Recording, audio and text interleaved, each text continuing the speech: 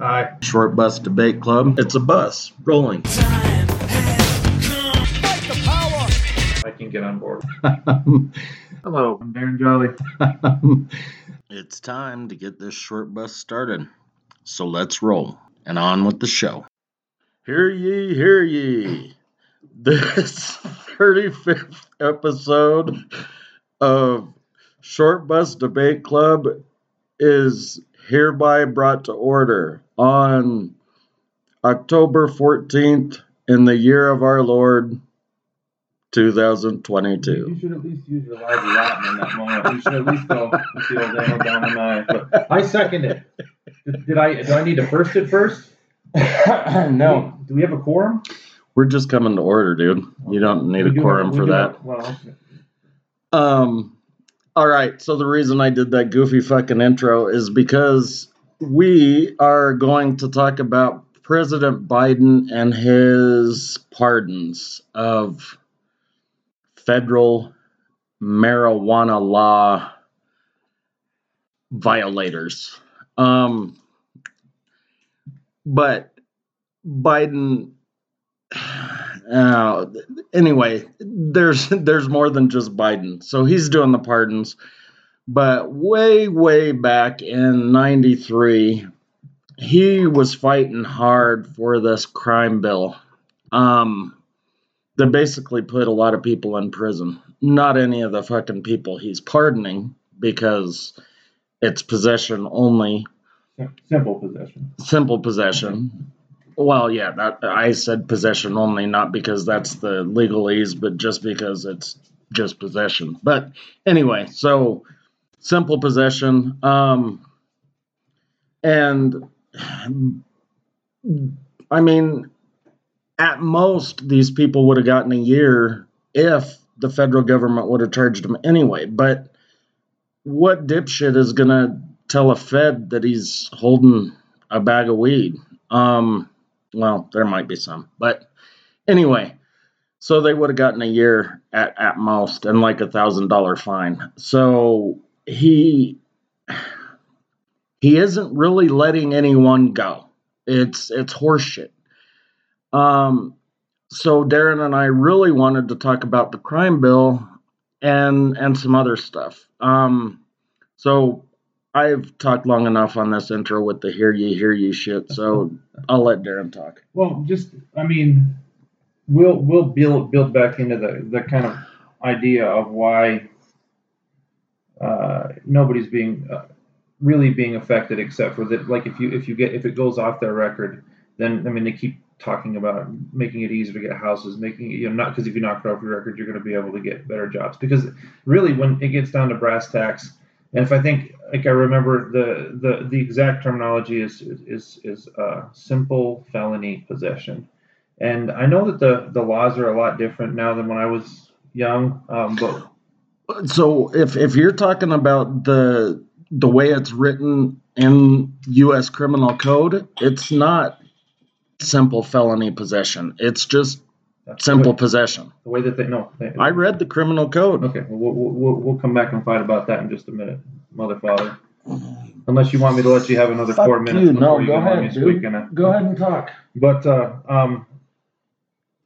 when I was doing the things that I was doing when I was young, any possession, at least in Colorado, that was a felony was always charged as possession with the intent to distribute.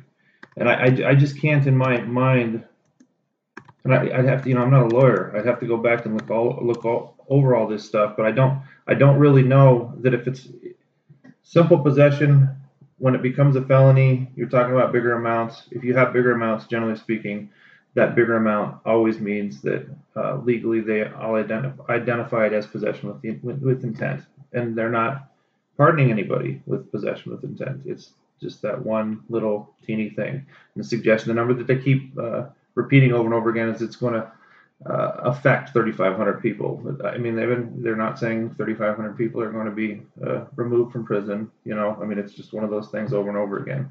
And a lot of the people on both sides they just seem to be missing. The only place where I actually seen anybody, Lee Camp from Redacted, he said last week Biden freed every marijuana prisoner in the U.S. Or that's what our media would have you believe. The truth is Biden pardoned people convicted of federal simple marijuana possession. The number of Americans currently in prison for that is 0. And this is a really, so then like Brian had just suggested, what is he doing this for? Was he doing this considering that it's October and we're about to have a midterm election next month? Why? It's about optics. It's about looking good. You want to corral that far, the sort of Bernie, populist, socialist left space that had sort of like developed out of 2016 and 2020. And it's just like it's sort of like the student loan thing, and then this ridiculous suggestion came right in this moment to where they're trying to affect the outcome of the election. That's what it looks like to me anyway. So, and I guess he did say one other thing too, but again, it's not an act. He said that we're going to explore whether or not we take it off of Schedule 1.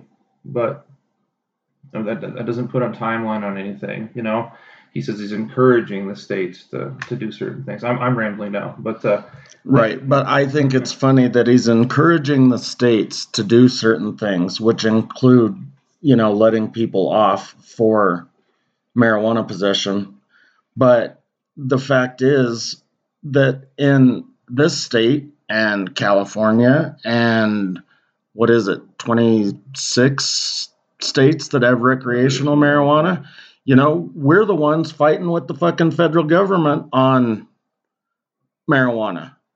They're, saying that it's still illegal. So how the fuck can he be pushing? I know it's just optics, but I hate these cocksuckers. I really do. I hate them all. All of them. The disjointed sort of legal system that we live in is I don't know if we live long enough not to kill ourselves, and we look back at this moment and think about the way that we had all these various different levels that were sort of like fighting with one another about legal outcomes, like Brian was just saying, And I told this story before about when the postal inspectors would come and, because we're a federal institution, the post office is a federal institution, so we have to abide by federal law. If you are doing anything, I had there was a fellow carrier that I worked with who owned a house. The person who he was renting the house to was conducting a growing operation out of it. Of course, it was stuff that was on the up and up as far as Colorado is concerned. But because he owned the house and he was a federal worker, he was fired. And he fought and he got his job back, but he lost 18 months because of this tension between state legal positions and federal legal positions. And it's just so out of joint right now.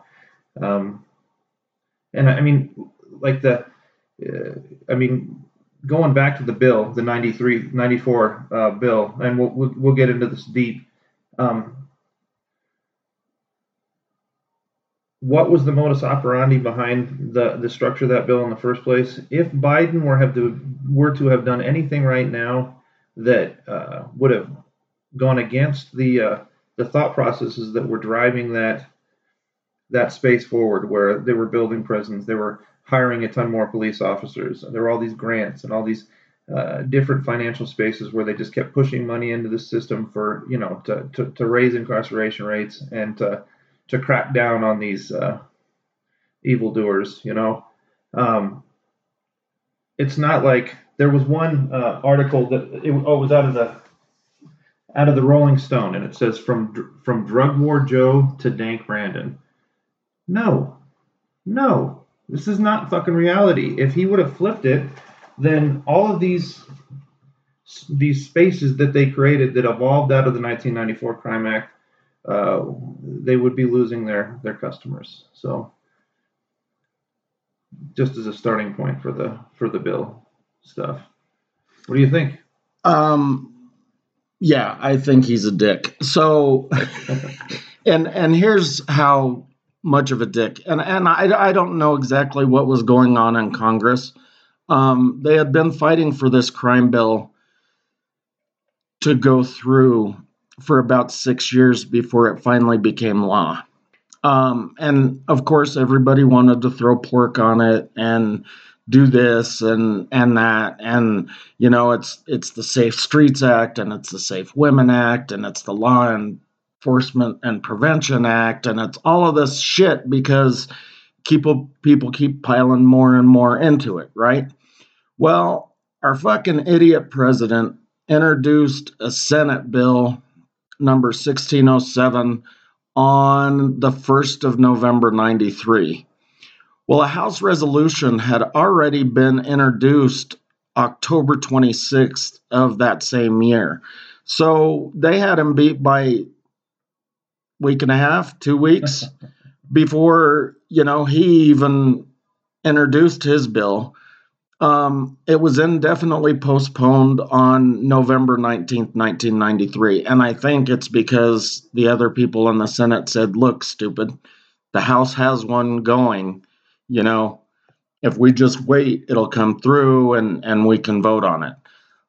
That didn't stop him from doing his firebrand and talking about, punishing people and doing all of this, making things hard for people. Now, so I didn't talk to Darren about this prior to the episode. And we're not a conspiracy theory podcast. That's not what we're about.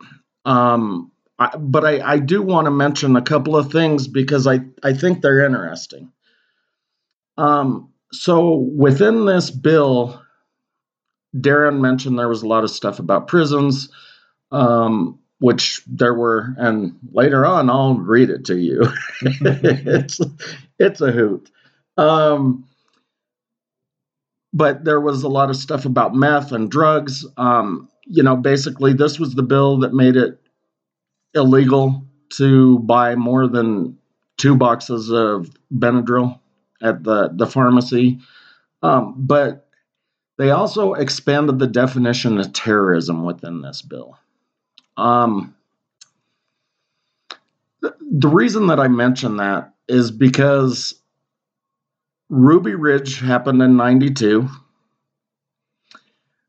Those wacky fucking Texans in Waco happened in 93. And then what was the first ultimate organization bombing? Was there one? Was that 93 or 92? You know what? You're right. I totally forgot about that one, but that's because I was looking at the ones that are domestic terrorists, right? So those crazy fucking Waco people, but Darren's right. It was 92 or 93 where the first World Trade Center bombing happened. So within this bill, they expanded the definition of terrorism. Bill Clinton's approval rating was not good in late 93, 94. His wife had released that socialized medicine thing, and he was struggling. Billerino were fucking things up. I mean, and in case the listeners, all 4 of you, don't know who Billerino are, that's Bill Clinton, Hillary Clinton, and Janet Reno. So Billerino were not doing well. His approval ratings were not good. And then Oklahoma City happened in August of 94.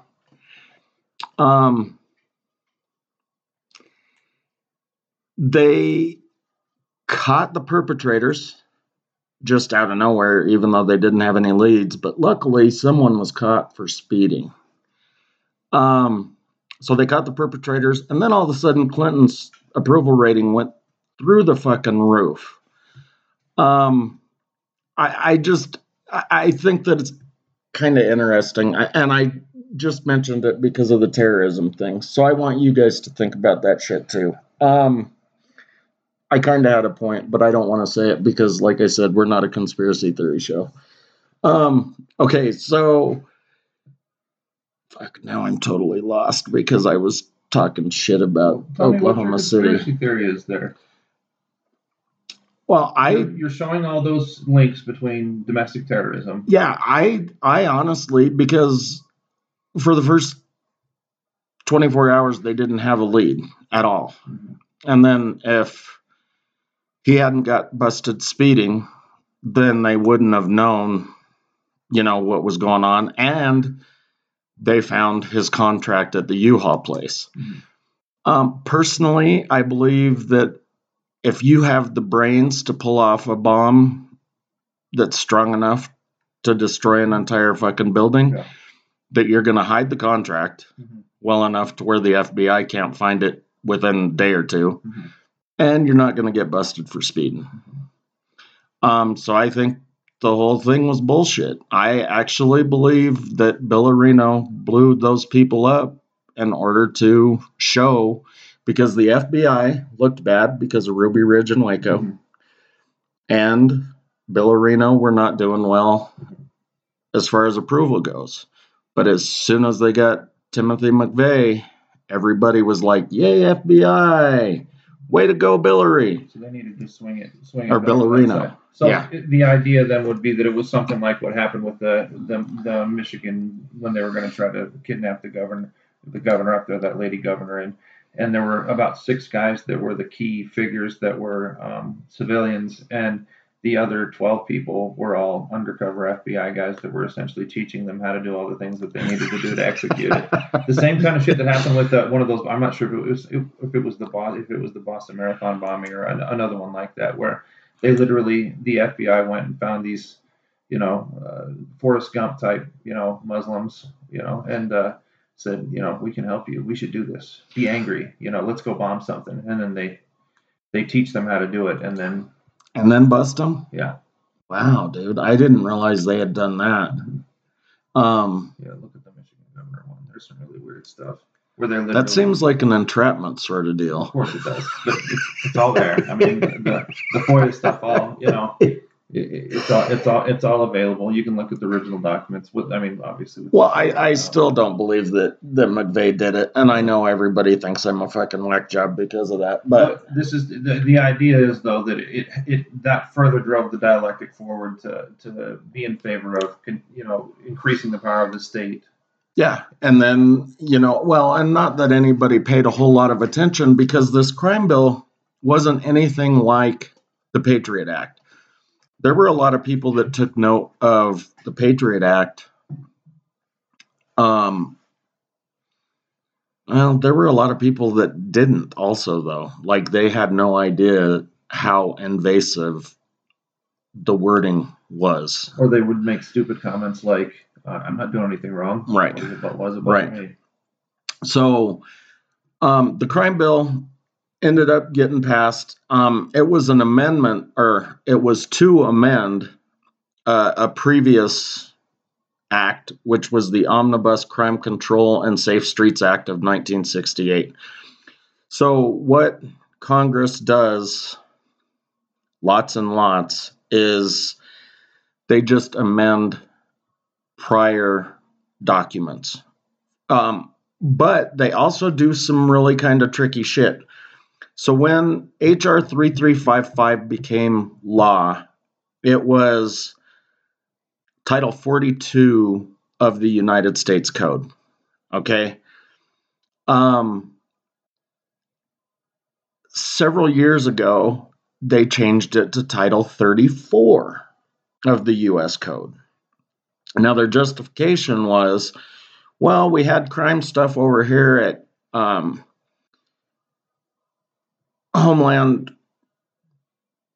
Homeland Protection Act, and we had crime stuff at Title 18, and we had crime stuff here and there. So instead, we wanted to consolidate all of the crime stuff under one title, and we made it 34. But there's still crime stuff at 18, and there's still crime stuff at Homeland Security, and probably 15 other places. The reason my point is that they get tricky. Okay, so here's what the scary part, or one of the scary parts of that bill when it went into effect. So basically, they had a provision called the Truth in Sentencing Incentive Grants. And they said that states can get grants for their prisons, but a state must meet the requirements in this section. 1. Has in effect laws which require that persons convicted of violent crimes serve not less than 85% of the sentence imposed. 2. Since 1993, has increased the percentage of convicted violent offenders sentenced to prison. Listen to that again, because it fucking blows my mind still, and I've read it a bunch just in the last couple of days. Has increased the percentage of convicted violent offenders sentenced to prison. B has increased the average prison time which will be served in prison by convicted violent offenders sentenced to prison. Has increased the percentage of sentence which will be served. So not only do they want to increase the percent of violent offenders, they want to increase the number of violent offenders convicted, and then they want to increase the actual sentences. If the states did this, this is the good news. And this is also why I mentioned the pork, and the moving from Title 42 to Title 34. Because they really wanted to fucking hide this money. So basically, if the states did all of this stuff, in 1995, there was $175 million appropriated for this program. In 96, it went up to $997 million. 97, it went to $1.3 billion. 98, it went to $2.5 billion. 99, 2.6, and 2000, 2.7. Now, I rounded down in all of those cases, so we're talking about huge fucking amounts of money. Now, in Title 42, they buried it under something called, I don't have Title 42 pulled up here, but anyway, it was something justice restoration. And essentially from 2023 on, there's over $1 billion allocated. But then there are several subsections where it's 250 million and 75 million and whatever. So there are billions and billions of dollars buried in this justice restoration, which is directly tied to HR 3355. So they're still, and they're not saying we want to increase the number of prisons and we want to increase the number of prisoners and we want to increase the number of sentences, but they're still giving money for it. So I'm going to get off my soapbox and let Darren talk for a little bit because I gave myself a headache, so I'm sure you guys are hurting. Well, just for a second. So like a statistic that comes out immediately behind all those things that Brian's talking about is that we have what percentage of the population do we have of the world? Oh, so it's what? 25% of, well, depending, because we talked about that in the prison episode, right? Yeah. So depending on how you look at it, we've got anywhere between 20 and 25% of the incarcerated people. Yeah. But then we've got what is it, 5% of the population? I think 5% was what I read. So there's clearly a disproportionate number there where we put more people in prison than anybody else. They certainly succeeded at what it was that they were trying to aim for in the structure of that bill. But because I'm sure that their actions were all altruistic, that all of these monies that were being allocated to the people who were successfully increasing the number of people in prison, successfully increasing the longevity of their stays while they're there. I'm sure that all that money was going to public prisons, right? Public jails.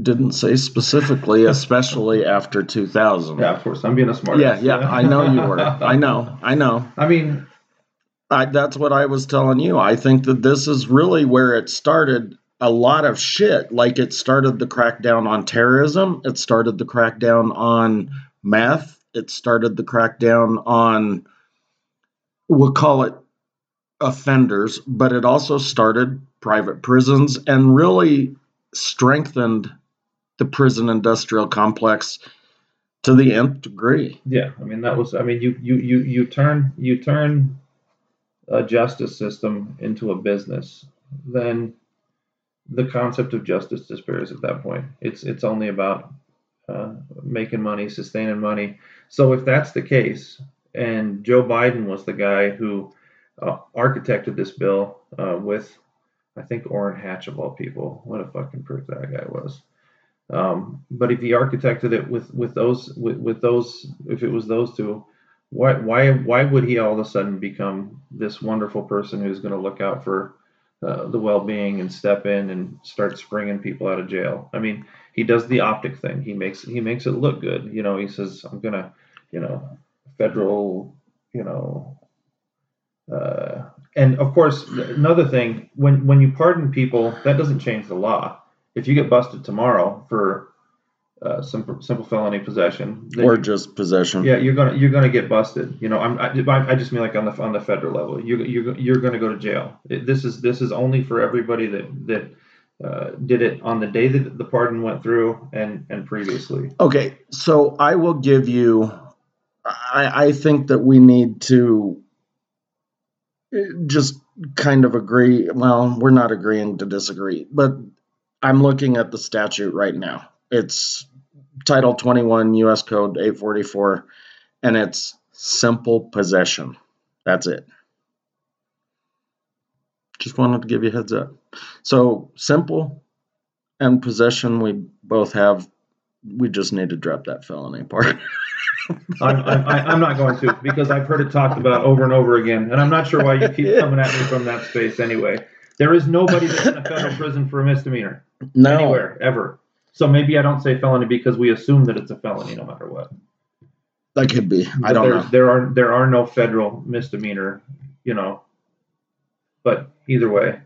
The more important point in contradistinction to whatever it is that you're focusing on right now. I just thought we were moving on, and I wanted to jump back before we did. I appreciate that.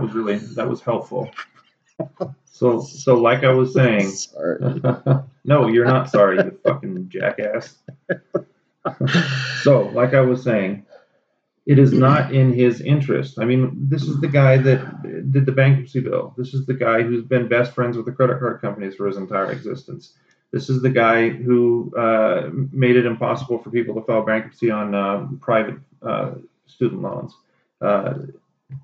This guy's not here to help you. Don't suddenly think just because you did one thing that you think looks good, he gave you this little shiny thing that might look like a pretty piece of gold. It's fool's gold, folks. This is not what you think it is. He's not helping us. All he said he was going to do is talk about. They're going to get a committee of people to talk about taking it out of Schedule 1.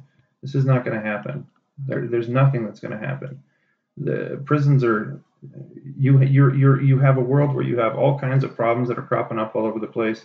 Intense, economic problems. You've got wars going on right now all over the place, not just between Ukraine and Russia.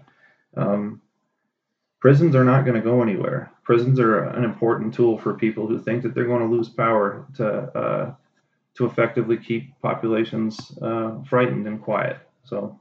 Now, you guys really should know this, and I'm mentioning it just because this is what's written, but I don't want you to, end up in jail and then write us a bunch of letters from fucking Leavenworth or something. And I know that's a military prison, but saying, fuck you, Brian, you said it was only 50 kilograms and above, but that's essentially the number that they lead with in the statutes, is 50 kilograms. Kilos. So apparently they don't give a shit about anything under that. And that's why there's nobody in jail for possession at the federal level, because you can't just possess 50 kilos.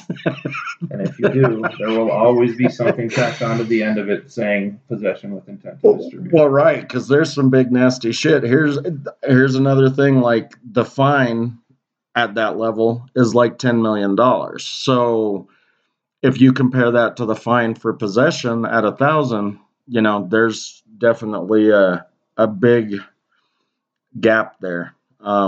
So just food for thought, and it explains why 6,500 people are being pardoned of nothing. And you brought up something when we were talking the other day.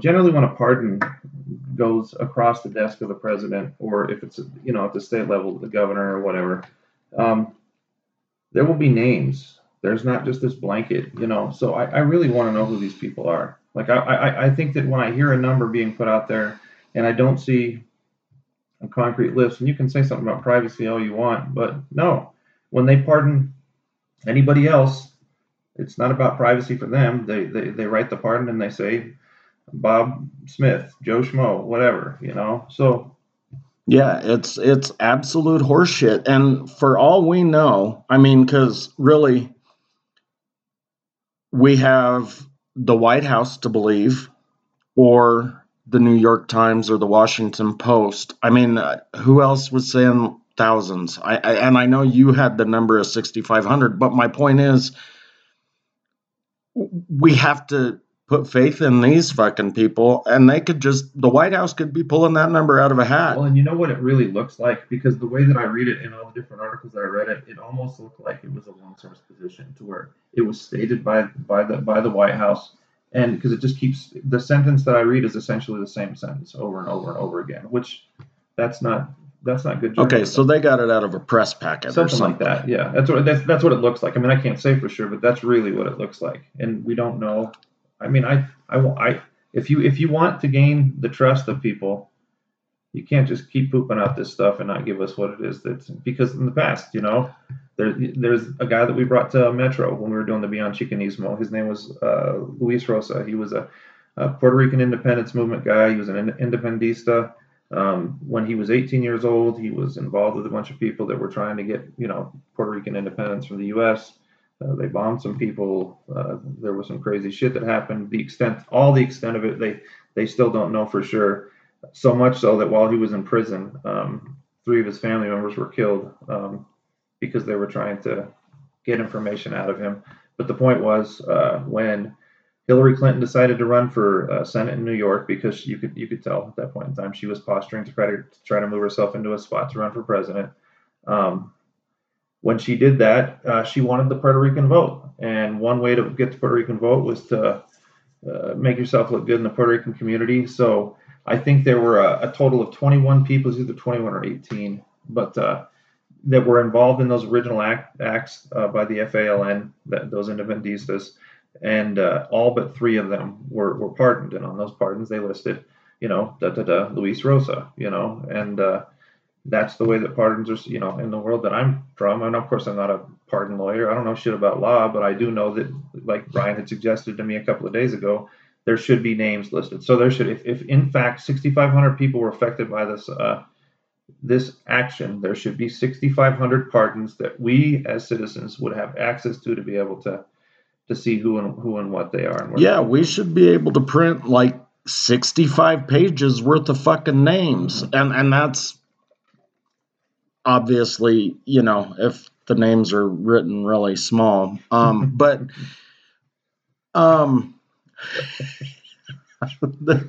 we should be able to see him, and that's what I was pissed about when we were talking about doing this, and I even suggested to Darren that we wait to do this episode until we can get those names. And about midweek, we kind of decided that, it wasn't going to happen. Like, they weren't going to publish a list of names. They were just going to continue saying thousands or 6,500 or whatever the case is.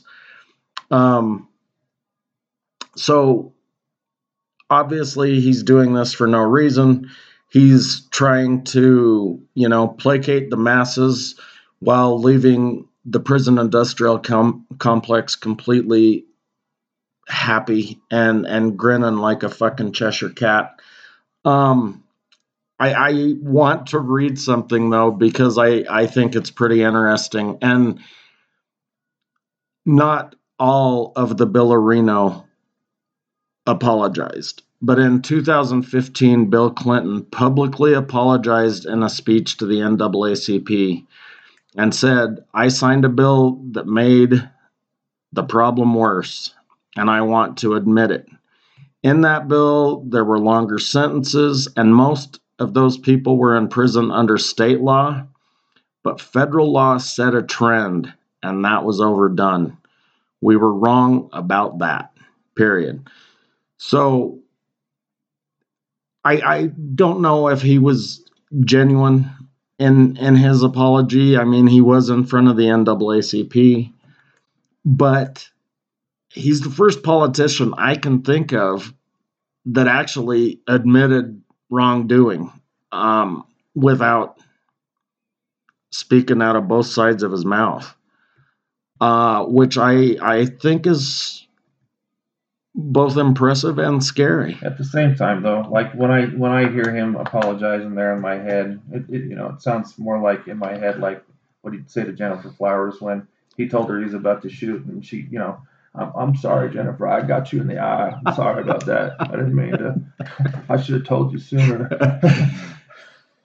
I just don't think that there was probably very much sincerity in any of it. And I mean, seriously, like that. There's Confessions of an Economic Hitman. I think the guy's name was Michael Perkins that wrote that book, something like that. I can't remember, but if you know the book, you know that title. He was working undercover with intelligence agencies, going around to all these like Ecuador and Bolivia and Philippines and all these, trying to help set up fucking over the indigenous people in these spaces and setting up like they power what the fuck am I trying to say? Building a power station, power plant, power stations, so that they can pipe in things and extract ores, minerals, anything that place has. Oh, so they're fucking them over twice. Yeah, for double. Yeah, if you get in the way, they kill them. They're fucking up their environment in the aftermath. So he writes this fucking book and says, "What I did was wrong, and I really feel sorry about it." That's when I hear that shit about Clinton. I mean, how many poor white, black and brown people ended up fucking being in jail or because of what it was that they did. I mean, I think that these motherfuckers should be drawn and quartered sometimes. See, I was gonna say, well, the dude that wrote the book made a bunch of money off of his book, but Bill Clinton probably made, I don't know, 25, 50, 100 grand off of that speech. Yeah. I'm sorry. Well, I'm counting my money all the way to the bank.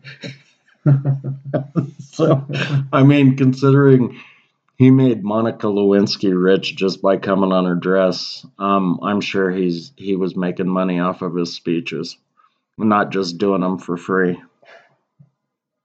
But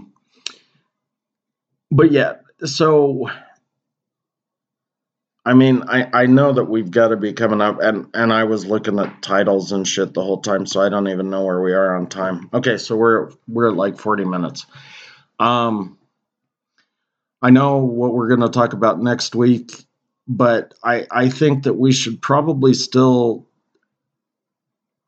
maybe drill into a couple of points here on the pardons and the fact that Joe Biden is an asshole and shouldn't be elected again.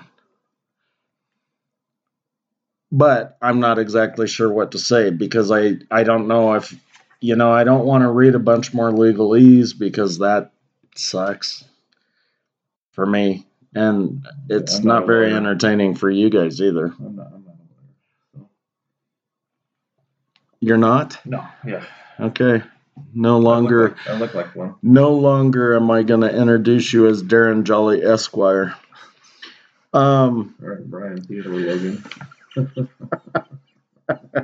That wasn't a fucking reference to Bill and Ted's Excellent Adventure. That was funny. Either way.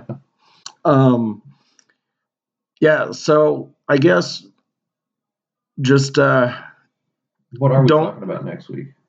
Next week we've got leadership and the burden of command on Monday. We're going to tie that together with TV shows and movies on Wednesday. So we'll talk about the burden of command probably at a more micro level and maybe say some shit that everybody understands more because they've seen, The Walking Dead or Battlestar Galactica or Mad Max or Star Trek or whatever.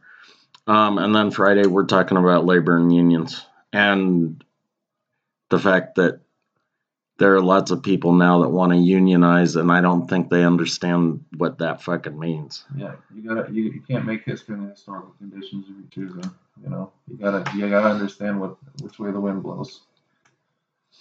Yeah. So, again,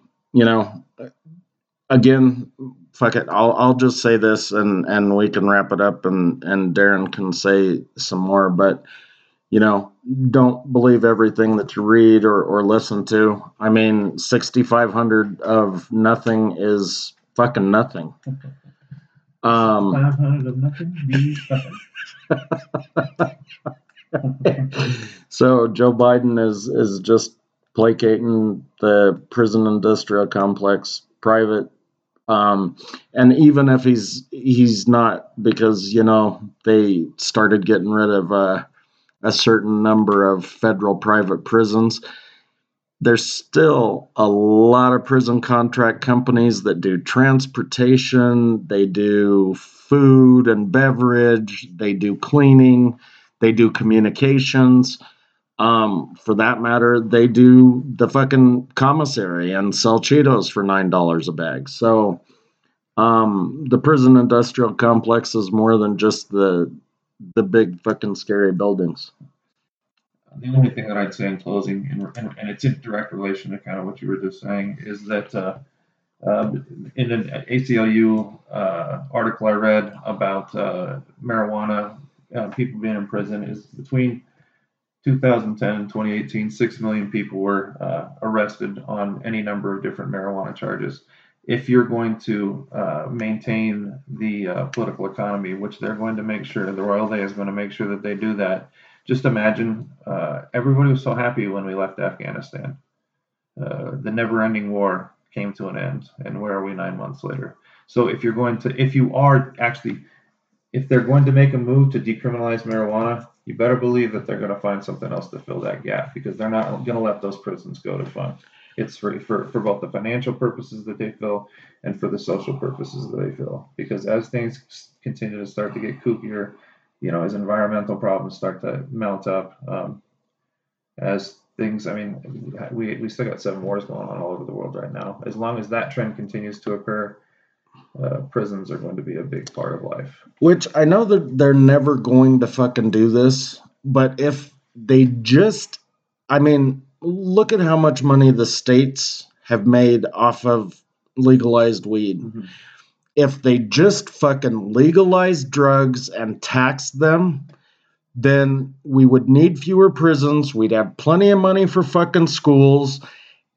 And I think everybody would be a lot happier. I know I would. I just don't think that's a part of that plan. No, it definitely is not. But I like that. I like that picture. It's a much prettier picture than the one. I think that money going to those places and then focusing on, people that actually deserve to be in prison, would be a neat fucking thing. Anyway, I wanted to use the word neat because it's not a overly used word anymore. That's swell. Right, swell. Another good word. All right, people. Remember, Burden of Command on Monday and Wednesday, technically, and labor and unionizing Starbucks. 720-334 roll. And Short Bus Debate on Twitter, Short Bus Debate Club TikTok, and we will see you next week. Adios. Hasta luego.